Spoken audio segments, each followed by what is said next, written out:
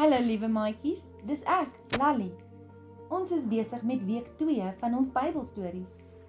Ons het hierdie week al ons lees- en luistergewoontes gebou.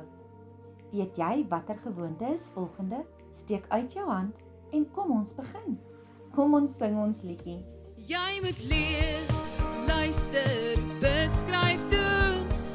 Lees, luister, bid, skryf, doen. Ja, jy moet lees, luister, bid, skryf, doen. Dis goeie gewoontes wat jy moet doen. Dis goeie gewoontes wat jy moet doen. Die volgende gewoonte is bid. Net soos wat ons liedjie sê. Het jy jou avontuurpakkie, jou sak, Bybel, joernaal en kruike? Ek het myne, so kom ons begin. Vandag se storie gaan oor 'n man wie se naam Moses is.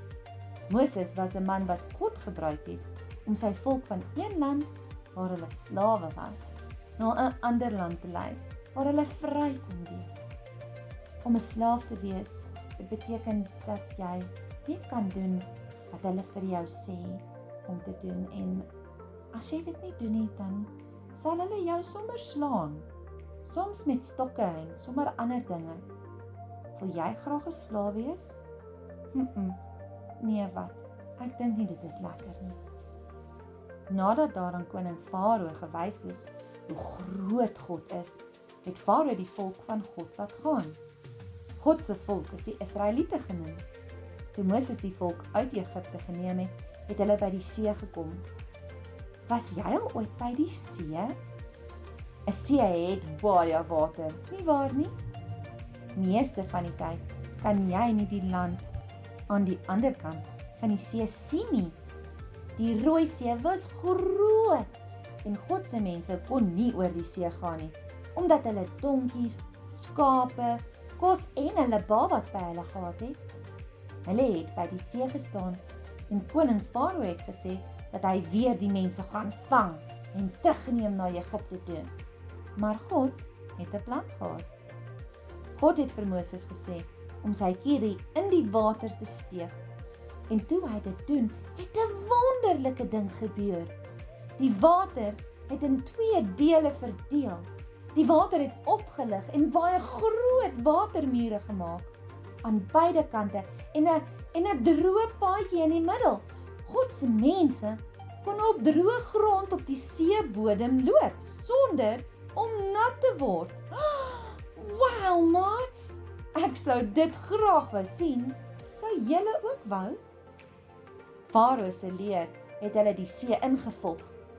Toe die Israeliete veilig aan die oorkant was, het Moses na God geluister en sy staf vir 'n tweede keer oor die water getrek.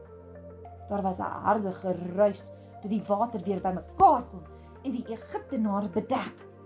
Die Egiptenare het almal verdrink. Weereens het God sy mense gehelp. God het Moses gebruik om vir die mense die pad te wys en vandag gebruik God vir Jesus om vir ons te wys hoe om te lewe. Deur te wandel en praat met God en deur te doen wat hy sê, wys ons dat ons lief is vir hom. Kom ons bid saam. Jesus, dankie dat U my beste vriend is en dankie dat wanneer ek na U luister, U my sal wys wat om te doen. Amen. Tot wederziens, maats. Jy moet lees, luister, bid, skryf, doen. Lees, luister, bid, skryf, doen. Ja, jy moet lees, luister, bid, skryf, doen. Dis goeie gewoontes wat jy moet doen. Dis goeie gewoontes wat jy moet doen.